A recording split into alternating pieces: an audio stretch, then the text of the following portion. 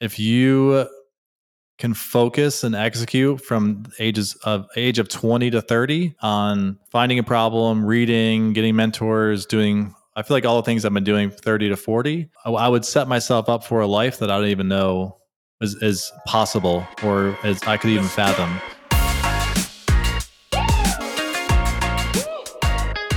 Hey, welcome to Building Bigfoot, the podcast about growing yourself and growing your business profitably. I'm really excited here. I'm introducing Brad Redding. So Brad is, he's got an amazing company called Elevar, and it's really about conversion tracking. It's server-side conversion tracking.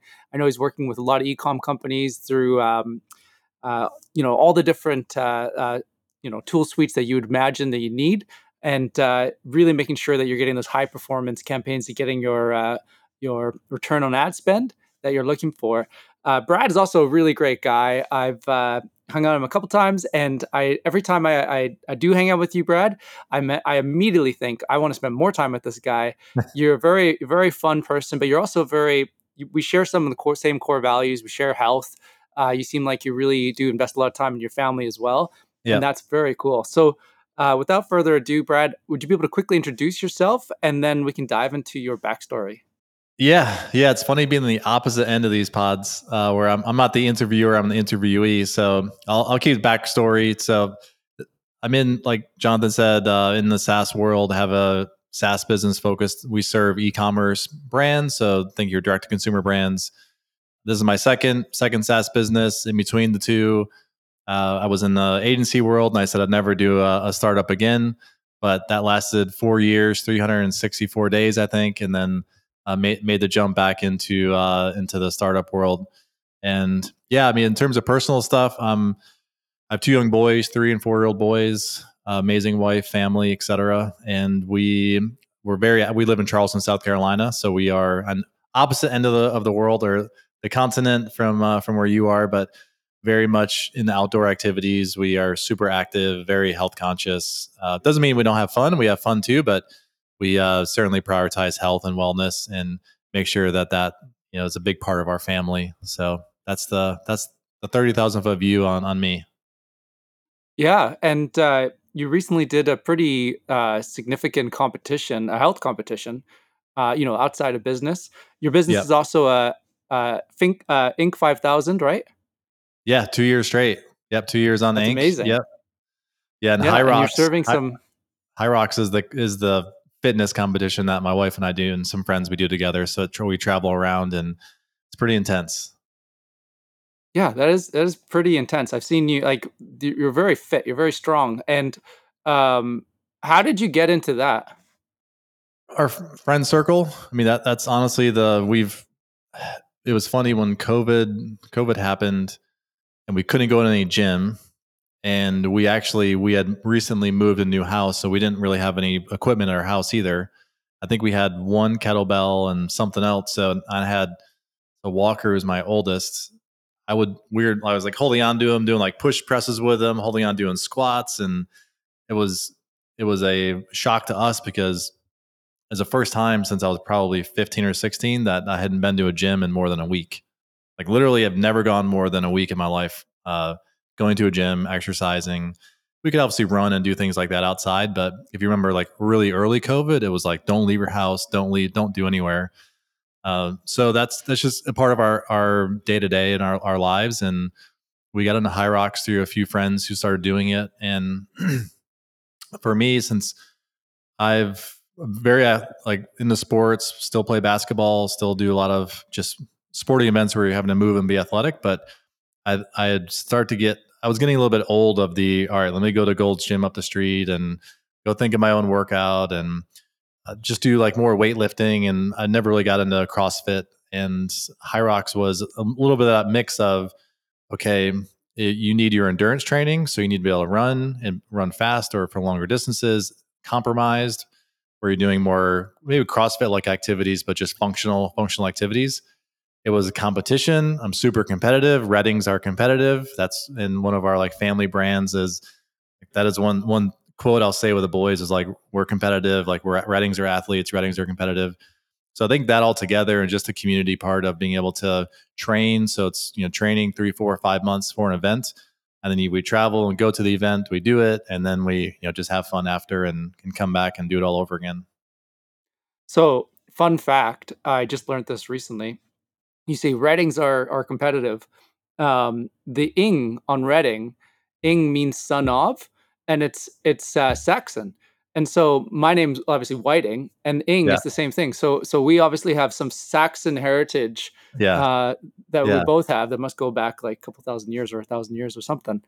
Interesting. Reminds me of what's that? What's the Netflix series where there's the sack?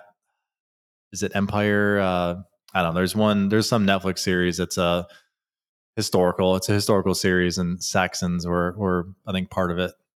Is that with Uhtred? Yeah. Last Kingdom. Yes. That show is awesome. I love that. That is super fascinating and just tons of fun to watch. My favorite movies are like Braveheart, Gladiator. Yeah. Yeah. So I that love those. yeah, those are great. So uh, stepping back here for a bit, you mentioned briefly the high level. So you were an entrepreneur, then you had an agency, and then or you're a startup entrepreneur, then you had an agency, then you were a startup entrepreneur again.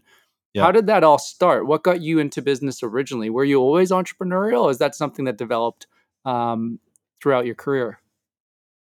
Yeah, so I would say partially entrepreneurial when I was younger, and I would do various things without going into specifics. No one's going to care about things I was doing when I was 13 or 15, 16. But early 20s, a few of my friends, they had started software and started their own business. And I think looking at them, it was like, holy cow, they're doing it. Why can't I do it? And that was really just the spark that led me down the path of a little bit corny, but I actually did have a dream in the middle of the night. I had a dream about a business. I woke up in the middle of the dream, got a notebook and started writing down a bunch of notes. And if you've ever done that before with dreams, you wake up next morning and you read your notes from like what you're dreaming about. It's really weird because you're like, what? Like, how did you even have those thoughts? Like, because everyone who can remember dreams, it's just like you wake up and like, man, I had a really weird dream. Like, how did all those little connections come together? So I think that was again another spark for me to just lead me down the path of I'm just going to try it.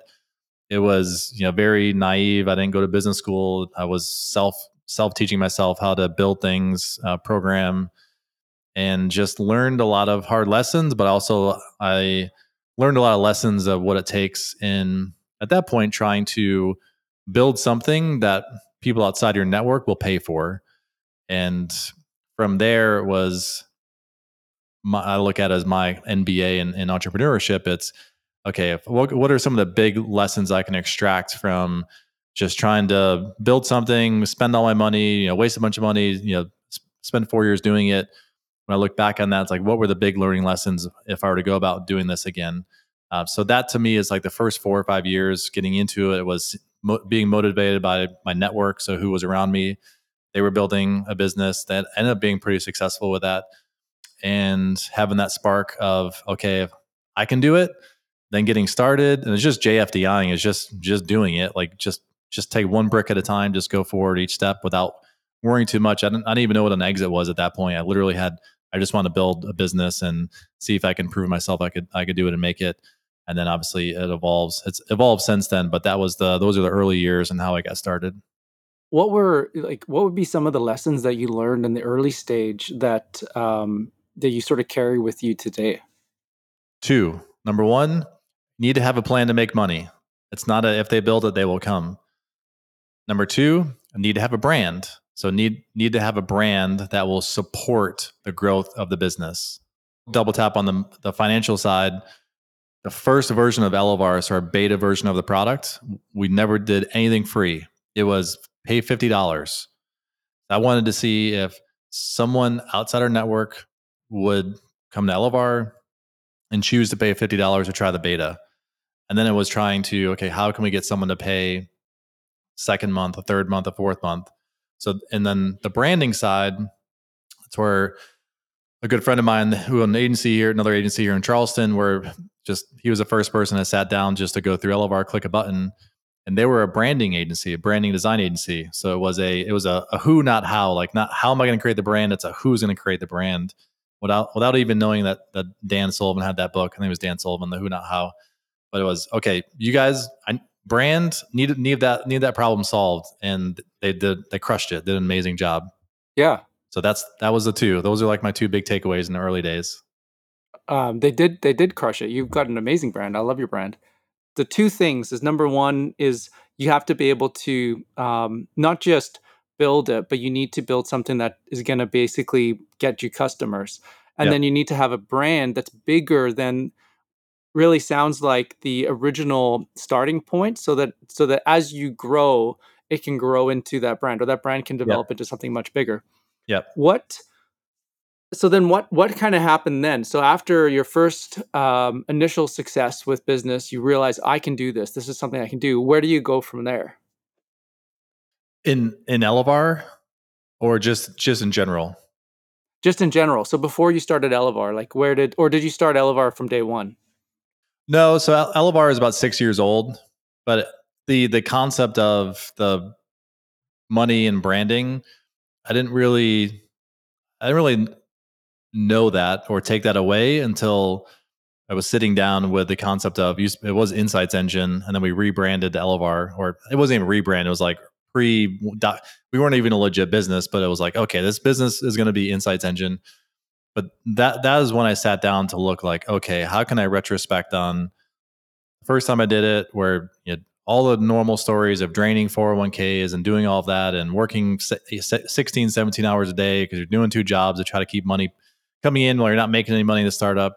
But what am I going to apply to this next at bat to increase the likelihood of success, where success is, I can start to make money, I can pay myself a real salary, I can start to build a team. So those were the early lessons. From there, from the last 6 years, 5 or 6 years with Elevar, and we're in the same mastermind together. So a lot of I've learned from being in Dan's group is you always need to look at yourself. So if you want to be this much in revenue, or have this big of a team, or have this impact on your industry, or have this aura with your customers, whatever it might be, is you need to develop that skill to look ahead and live in the future, and really start to dissect, okay, what are the traits of that person? What needs to be true of them and like today in order to get there? So that for me has been the last few years, is constantly looking at, how do I consistently change the way I approach my days, my weeks, my months, my attitude, and how do I live? Not even just from what Dan, like, I think I've always naturally done this, is how do I live in the future? So you like pull yourself into the future. So I think that's a big focus that anyone can take when you're trying to grow that business, build it. It doesn't matter if you're trying to go from 0 to 1 or 10 to 100. I think that same philosophy is going to apply. That's really interesting. So how do you pull yourself into the future? Ironically, I'll say it like, if something as simple as like, oh, what's your revenue? And it'll be where I think we should be in 3 months or 6 months from now. Like, oh, we're 10 million. We're not, we're not 10 million, but I do actually I'll share that, even though it might be quote unquote fudging the numbers a little bit. A lot of times it's in my head as well. So that's like the most basic example of, if someone's having a conversation and you're like, oh, where are you? It's like, oh, we're here. Not really, but you are. Yeah, okay, that makes sense. So you're essentially projecting or stating where you are going to be, so that it becomes and starts to feel so real Yeah. that it just becomes a natural consequence that you're going to end up there. Yeah, And exactly. then by the time you're there, you're projecting another number. Yeah, exactly. Yeah. So you're always living in the future and then bringing it back into Yeah. now. So then you're putting Yeah. that framework of like, what has to be true Yeah. to then get there. Same thing with health. So it's what's your max mile? Like, how fast can you run a max mile? I don't know, 6.5 minutes. I probably won't go do that today, but I need to speak that into an existence. Yes, that makes total sense. I do a lot of obviously cycling and other kind of fitness stuff, and so yeah, that makes total sense. I would always Yeah. train based on what's my best 1 minute power, Yeah. and then I just was okay. Now, how do I link those 1 minutes together so that eventually that becomes the 20-minute power or the 40-minute power Yeah. that I Yeah. can sustain? Writing it down is another big one too. So writing it down in the 5-minute journal, which is sitting right in front of me, as another, I don't want habit that I picked up 3, 4-ish years ago. I don't write it in every single day, but I write it in it consistently enough where there's a part of it where it'll ask, like, it's a daily affirmations of describing who you are. The way I've used it is typically it's one business. So I've built this business, and the other part is a family, like a family. I'm a great husband, great father to my boys, etc. But it's so interesting when you go back and you just flip through the pages of 3, 4, 2 years. Like even last year, I'm such a different person. But if you go back 3 to 4 years, it's crazy that who I wanted to be then, like, oh my gosh, I was really aiming low. Like I'm way past that part. So writing down is another, I think for me, I found it very helpful because it was a little bit woo woo for me initially of like, does this really work? Like, should I do it? I just kept doing it. And yeah, I think looking back, I'm glad that I kept that habit. That's really cool. I'm not using the 5-minute journal. I'm using this one called Yearly, that a guy I know, Sam McLaughlin, created. Hmm. And it's really cool because it essentially does the same thing. You set out like what do you want to do for your yearly goal, and Yep. then what are those non-negotiable habits that you're going to Yep. do every single week that are going to get you there, and then they have sort of like a reflection process within it. Yep. And I'm finding it really helpful. I never used the 5-minute journal, on a regular basis before. Yeah. I was never very consistent with it, and whereas now I'm getting a lot more consistent, I'm seeing the benefits of it right away, Yep. and it sort of helps to clarify like what's really the most important thing this week, even Yep. as we go. Um, Yep. so so I wanted to ask you, I really do. I think the branding of Elevar, I like the name. I think it's a great name. Um, it's very good. So how do you in your team manage that? So you've got your podcast, you've got your LinkedIn profile, you're obviously Yep. out there on your website. Um, how do you ensure that the quality of your brand is sustained through all of the different things that you're doing? That's a great question. I would say on one hand, it's because we don't have a giant marketing team, so there's not as much of that need to have very rigid playbooks and processes and ensuring that everyone's following that. But we've taken a few steps through the years of we went through the character diamond from, I think, Ryan Dice. It might be public too, but it was one of the first trainings from SaaS Academy that I learned. So we went through that process, and even before that, we developed a character for Elevar. So it was just, what's the personality? Who is Elevar? What's Elevar's quirks? What's their North Star? Like all these different characteristics to try to build a voice. So we tried, or we did. We didn't try. We did build just sample voice paragraphs of what would Elevar say in this situation, or how would we respond in this situation. So it was talk tracks, not that we had to follow, but it was more of the inspiration. And we tried to tie Elevar to a movie character, to the personality of Elevar, tied to a movie character, to again just give people a non-structured, like, read this playbook and determine how Elevar is. It was okay, if you are familiar with this movie, then and you're the character, then just use that as your guiding principle. Today, we we do have a flywheel, so that prototypical flywheel of sharing the best how-to content, which has been Elevar since day one, the best how-to content in our industry. So it's very educational, very inspirational. And those are, I would say, the core pillars is be educational, be inspirational, be empathetic. So maybe 3 pillars. And we just try to carry that through. So it's more about just giving value, telling everyone everything that we learn. And just, I think, unfortunately, chips fall into place. We have a designer, so we do everything when it comes. If she sees a blog post or something that goes live, or the imagery doesn't quite match up, she's great about just popping in, just changing it. So there's little small things like that without having to give direction.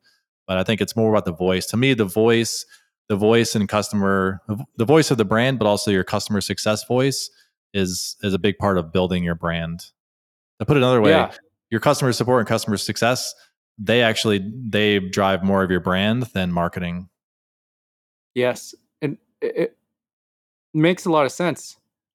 Um, for your brand, did you select the customer first, or did you select the um like how what was your approach there? Did you say, okay, this is who we're going to go after, or did you say this is how our voice is going to be, and then the voice has attracted the customer? Like, did you know who was going to end up being your target audience? Yeah, customer first. So we built our ICPs first. Tried to understand, okay, what resonates with them, what type of language, what do they read, what do they watch, and then develop the personality around that with our own flair, but certainly customer first, identifying who our ICPs are.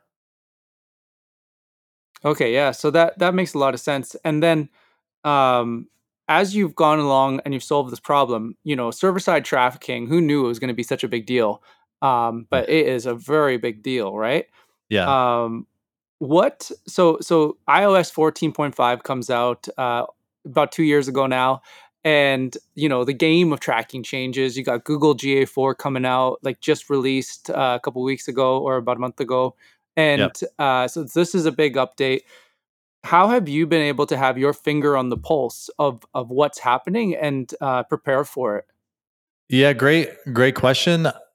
We've done a really good job on our history of staying very close with our customers. So talking to them, listening to their pain points, but also listening to their wallets. So what are people willing, what do people pay us for? What do we do that causes them to refer other people to us?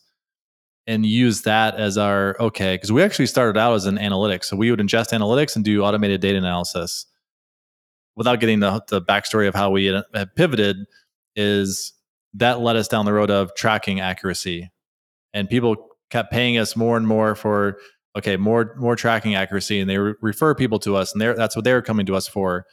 And then we said, okay, well maybe we don't really need this because no one's paying us for this, no one's referring other customers for this. So that I think to extract out the very specific of how Elevar stays on top of tracking updates and what blogs or events we go to try to stay ahead. At the end of the day, it just comes down to listening to customers, communicating with them, not just an advisory board, but everyone, pulling out support tickets. So what type of issues are coming in through support? Understanding demos. What are people saying in their discovery calls or demos or booking forms? How did they hear about us? Having that in their sign up so we can really understand why people are coming to us. What's the number one goal? So we in our sign up, we've had this for I think 3-ish years now. Everyone who signs up for Elevar, we have an open free form field that says what's your number one goal that you're trying to complete with Elevar today. So we can extract all that out and create a visual of okay, well, what are people coming to us for? What's changed this year compared to last year? These last 6 months. So at the end of the day, it's all voice of customer data, and that's what helps us drive the product. Wow, that's a great tip. I'm gonna add that form field to ours, because we get a lot of that from, I'd say, the calls that we have with people in trial. But then it would be great to know, was that outcome because of the call, or what was the original outcome that they had when they were first looking into us, or maybe what was their friend talking about that caused them to sign up. Um, that's very, very interesting. The it's really cool to see, like, so you've done a great job solving this problem. Obviously, like, you got 99.9% accuracy, which is, I think, pretty commendable considering the challenges with tracking that have happened and how important that is. So if you're running any kind of advertising, um, the promise of the internet is that you can track your ROI. And then the internet has been moving away from that, essentially. And the large players, the big players, are making it harder and harder to track ROI. And we can talk about why that is, but some of it is simply because, they're trying to increase user privacy. Some of it is because they're competitors with one another. And so Apple would like to make it a little bit tougher for Facebook. Um, And Google would like to be able to really own the customer cohort, and that makes sense, right? Like if you're in this position and you think, okay, we can do something disruptive, maybe beneficial to others, but at the same time put ourselves in the position where we are the number one source of information as a result. That's a good thing for them. But it's made it a lot harder for advertisers because now they're spending money, but their money isn't being as wisely allocated as it was before. And so you have to have some sort of attribution tracking that can tell you that my ad spend is doing what it said it's doing, because otherwise you're just throwing money into the wind. And it's really, really critical. And I see like why it would be so valuable in the ecom world. Like we service more the businesses that are looking to to serve more customers, and versus the ecom, which is really about you know a lot of product management and making sure that the right product's in front of the right person, and that you are able to move product quickly as possible. So it's a fascinating problem. And what are your thoughts on that? Like, what are your thoughts as far as the industry and why this has become such a um, an important topic in the last couple of years? How much time do you have left on the pod? Because this is what I talk about all day. Jokes aside, but I think the actually US too. So US has CCPA, so the GDPR of the US. You have all of that GDPR. It's happening outside of the US. So Europe, where it's an opt-in. So any website you go to, you have to choose whether you want to opt in to share your data. Part of me feels like there are some decisions that have been made, US or non-US, that they're made by folks or teams or committees or whatever it might be that are slightly out of touch of how the internet works or how it should work, because there are certain clauses in some of these regulations that it just doesn't, like, it feasibly, it won't work. Like, the internet has a certain way it functions, and some things that are being asked would cause the internet, part of the internet, just not to work.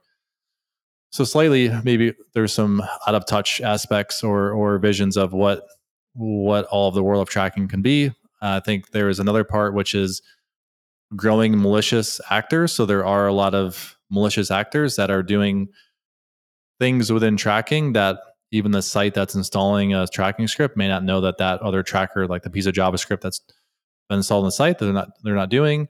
A good example here is Magento, which was an open source e-commerce platform, which I worked on for years before Shopify really exploded. Magento had a major problem where there were trackers that were scraping credit card information on the checkout because they were being injected. So the scrapers are being injected from another piece of JavaScript, which that's cross-site scripting and these other things that are some of the browsers that have the control to crack down on those.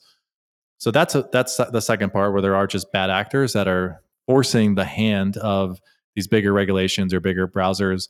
And then there's likely some of the either competitive aspect or financial gain by building walled gardens within their own specific platforms, whether that's within Google or within iOS or whatever it might be. There's likely some competitive advantages to make things harder for the masses that could potentially increase the presence of, I'd say some of the bigger tech players, that they're not going to go out of business if they have a bad couple months of Facebook, where others might. So I think there's a mix of all that happening. Again, bad actors, potentially some competitive play, and then just, I would say, some policy making that's may not encapsulate for the entire greater good of the internet and technology as a whole. Yeah, I think these open platforms, they're huge vulnerabilities. We see it with WordPress, we see it with a lot of these sites, and it's not that open source is inherently bad. It's that when a vulnerability is discovered, it's Yeah. discovered for all the open source platforms across the board, and so those sites are having, Yeah. or those platforms are having to stay up to Yeah. date all the time. I actually just hung out with one of the senior executives from Magento this week. Actually, he was on yeah, we're on this morning thing together, and I was chatting to him a little bit about it, and just how interesting it was to be part of that. And they had an explosive growth before being acquired by Adobe, and but it was same sort of thing. I'd say same position as you, which is like right place, right time, right problem. A lot of people are looking for the solution, and then realizing that the opportunity is actually a lot larger than they realized. And um, it's so so with what you're doing now, how are you ensuring that the data is without giving away anything, but like how are you ensuring that that data is secure so that when people are transacting or tracking or attributing that it's essentially safe and private for people. Yep. So we operate primarily on Shopify. So there are restrictions in place already. So we don't have access to the credit card fields or anything like that. We don't store credit card data per se, but if we just think conversions that are happening that can include some customer data like email, phone number, things like that that are attached to a conversion, is there's things that we have to put in place. So going through SOC 2 and going through the certifications of simple things like, okay, data in transit is encrypted and there's a host. I don't know if you've gone through SOC 2 in the past, but it's very much a privacy security protocol to help check the boxes that you're doing things that you need to be doing if you are transferring and processing data. On the GDPR and customer consent side, so we integrate with all of the major players for GDPR. So if our customers need to be GDPR compliant or they need to have cookie policies in place for California or some of the other states that have rolled out their own privacy policies, we integrate with them. So if someone is opted out, then we don't collect the data. So it's making sure that we integrate well with those privacy vendors, but also follow the guidelines that our platforms that we build on top of require of us. And then some of that, I would say the third party or independent auditing that one needs to go through just to validate that our tech stack and our processes are up to standard that many of large organizations will expect out of companies like us. Yeah, no, that all makes a lot of again makes a lot of sense. And you're probably similar to us. Like we get audited every year by Facebook itself. It's the same. It's really important. I think um, if you are looking to set up a business these days, whether it's on Shopify or not, you don't think about all the compliance issues, but that compliance issues is hugely important when you're running a business today. And making sure you're kind of compliant out of the box by plugging in a tool like Elevar is amazing. It truly is. And then you're getting the great attribution built in. Um, I really do see what you guys are building, and I think you're just doing such a fantastic job.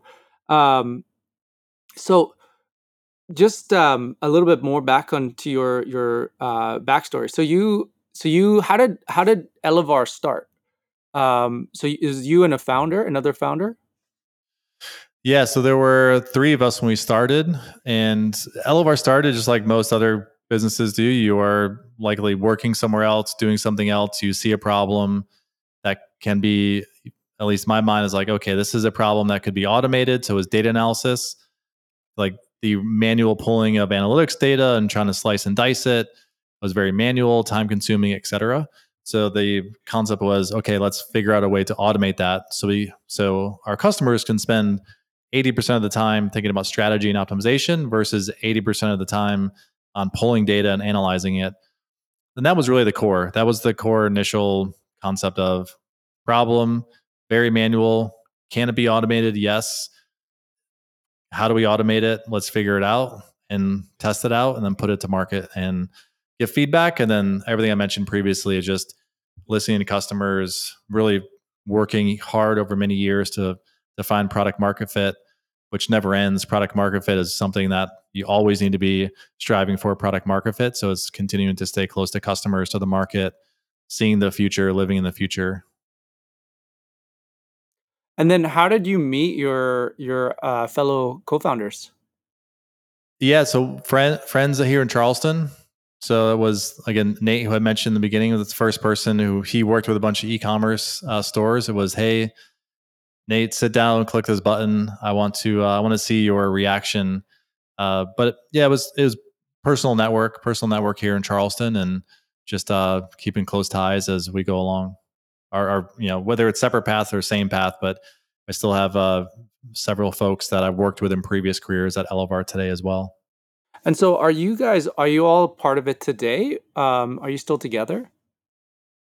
Yeah, so Nate still, he's fairly, I'll say, more back office, legal operations, accounting, things like that. He's not in the day-to-day Elevar other than helping with the things and doing the things that a normal CEO or team just doesn't want to spend their time on. So it's been I think from Nate's, whenever he explains this part of it, I always laugh because he's a funny, like the funny description of it. So yeah, he's very involved, but not in necessarily like the normal day to day that you'd expect of the founder. He's not in product, he's not in engineering or customer success.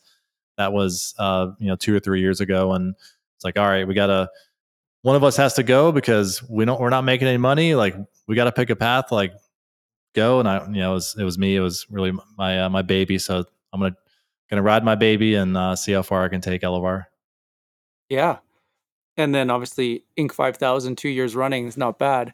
Um, so so then so yeah, so I was kind of going to ask that a little bit as well, which is, so now that you're building, Elevar, you've got this customer that you're really targeting in service. You're doing a really good job on the feedback. Plus, I think you're building a very strong brand, and you got these great customers. Uh, where do you sort of see yourself, Elevar, going in the next couple of years? Yeah. So my thought on the future of Elevar is the market that we are in. So there's a concept of blue ocean or red ocean. So blue ocean is Yes. the market's very new. There aren't many players in there versus a red ocean. Think project management tools like Monday, Asana, Notion, etc. Very much a red ocean, a ton of competition. Elevar historically, and partly because we've navigated across different markets over the last 5 years, but historically, I would categorize our market as more blue ocean than red ocean. Where I see Elevar moving is the market is starting. Actually, the market is, but the market's pulling us forward and pulling the solutions that we offer out of other competitors or new folks that are coming into the space. So to me, it's not necessarily we're moving to a red ocean per se, but it's 3 years ago, me talking about server side tracking or the conversion APIs, those that were really, I would say, advanced in tracking and how they could use that to their advantage in Facebook. They loved it. They're all about it. The average ecom manager or brand, they're like, I don't know what you're talking about. I'm not reading anything about it, so I don't need to do anything about it. Now, I think it's okay, I heard that. I know we need to do something different. I know we're losing out tracking. I know the impact that has on my business. So for me, that's the long answer of we have scratched the surface in terms of market potential.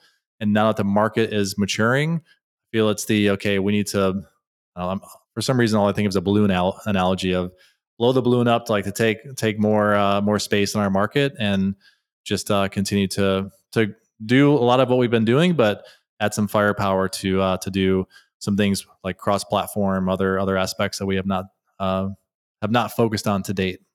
It is a pretty interesting opportunity. The Blue Ocean Red Ocean, that was a great book. It was actually recommended to me first by Dave Crisco, who is the original founder of New Horizon, which was the company that then turned into Club Penguin. You might have Oh heard yeah, of yeah, like Lane Merrifield and Lance Preeb. So Dave Crisco is the original founder, and he yeah, so he recommended that book, and it's been a really great book for us. When we first started Street Text, we were this library of ad funnels, right? Like, you could launch campaigns quickly and easily to attract customers, and it was so new, it was almost too new, right? I yeah, remember in 2014 when we launched this, we're like, we didn't even know what category we were, and yeah. that's because we were like creating this new category, and it was a lot of fun. Like, it was really, really cool. But remember, we would sit around and we'd be like, why is nobody else doing this? Why is nobody else doing this? Well, fast forward to 2023. Yeah, yeah, yeah, And yeah, the world has changed. yeah, And we're definitely, I'd say we're playing well into the Orange Ocean, Red Ocean. Yeah. There's a lot of companies that have essentially seen this as an effective strategy, and they're also doing it. And so what we ended up building, it's same thing, kind of similar process to you, which is we're looking at like we're always kind of thinking, okay, how do we make whatever the problem is that we have, how do we solve it in a way that makes things better? How do we make it easier for our customer? And being that we really are an ad platform, so it's like really a platform designed for launching ads, managing ads, optimizing those ads. Um, we realized that remarketing was something that it just isn't done very effectively on Facebook. And so we've created this whole remarketing platform. And then once again, all of a sudden you're back in that space where you're like, there's nobody else doing it. And, there's lots of remarketing platforms out there, but there's nobody that's doing it this way. And so it's funny because even on LinkedIn, they're like, hey, who are like your two closest competitors? Because putting the product out on LinkedIn. And you're like, there's like literally nobody that does this. There's nobody that allows you to sync your audiences automatically to Facebook and all the things that we do through the remarketing. And it's funny when you yeah, so the blue ocean strategy I think is really important. It's like you always gotta I think as long as you're serving your customer and you're keeping the ear close, like what you were describing, you're always going to put yourself in a blue ocean naturally. Like it's going to happen. But then the other side of it is, I don't know if you heard the talk by the Wistia guy. His whole concept, which was like it's easy to underestimate the market that you're in. It's easy to underestimate the size of the space. And so the part that I always struggle with is like sometimes I want to out innovate, but just to realize that the space that you're in is still growing and is growing quite Yeah. quickly. And Yeah. so to really make sure that the value you've created is now capitalizing on that value essentially. Yeah. Yeah, I like that. The market is not always bigger than you expected or thinking. I think I've fallen into that trap in my past of thinking, the market's pretty small and that's not there yet. So even today, it's a good reminder to realize like that's the market potential is much bigger than what we think. Oh, it's massive. It's absolutely massive. Like think, okay, there's like 10 plus million businesses advertising at any given second. Every single one of those businesses need to track their data. Um, like 99%, 99.999%, unless they're using Elevar, don't have Yeah. great data, right? They Yeah. don't have great insight into what's happening. And yeah, so think how many people are waking up at this very moment thinking to themselves, like, how do we solve this problem? And they're going to their CMO and their CMO is scratching their head and they're not sure. And Yeah. so um, it's a very big problem. Yeah. And so I think about that all the time. It's just like how big the opportunity really is. Yeah. Yeah. Yeah. And Very fascinating. execution. Yeah. Execution is where the magic is at. If you can out execute. Yes, totally. So we're wrapping up here, being conscientious of the time, your time. I just want to say thank you, man. I really appreciate this. This is really I love chatting to you. What would be something Yeah. Likewise. yeah, it's so good. So what would be a piece of advice that you would, if you could go back in time and meet yourself 20 years ago, what would be something that you would tell yourself then that you from the years that you've learned today?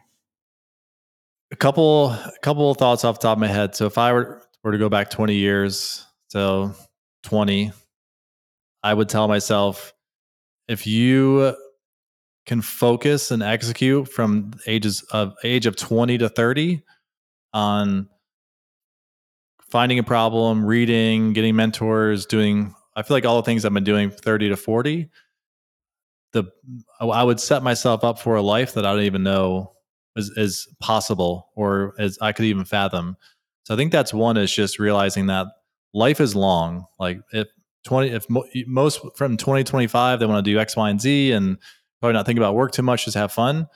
But man, you can really get ahead if you zing or zag when everyone else is doing their thing. Uh, yeah, I think that would be one piece of advice of just have the discipline and just focus for that first decade, the 20 to 30, like post school decade. I'd say the other one that goes along with that I think a lot about today, especially is I'm 41 and interact with others that are in their 20s and 30s. Man, stuff just doesn't happen overnight, and I feel like there's more of that expectation of I do something for 6 months or a year, and then everything's going to happen for me or happen to me. But it really is the successes. They're just some bricks stacked up over days, weeks, months, years. So it's you got to think in decades, not in weeks or months. And I think that would be the other piece of advice I would tell myself is just if you start a company, don't expect you to have a unicorn in a year and have all these accolades.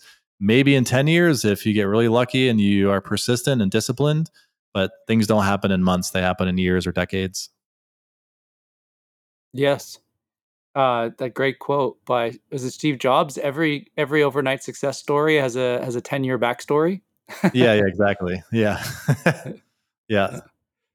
No, this is Brad, I just want to say thank you so much. I really appreciate this. This has been great. I'm sure it's been really interesting for a lot of people. And I like it. Like it's interesting when you share your story because it's an interesting journey. And business is a Yeah. journey for everyone listening. And as you probably know, because you're part of it. And it's the little things that happen along the way that end up making the Yeah. incredible the incredible platter that ends up being our plate later in life, and we get to look Yeah. at that and just say, "Wow, and what a journey! What a fun ride this has been." But Yeah. yeah, thank you so much, Yeah. man. Yeah. Thanks for having me, Jonathan. Appreciate it.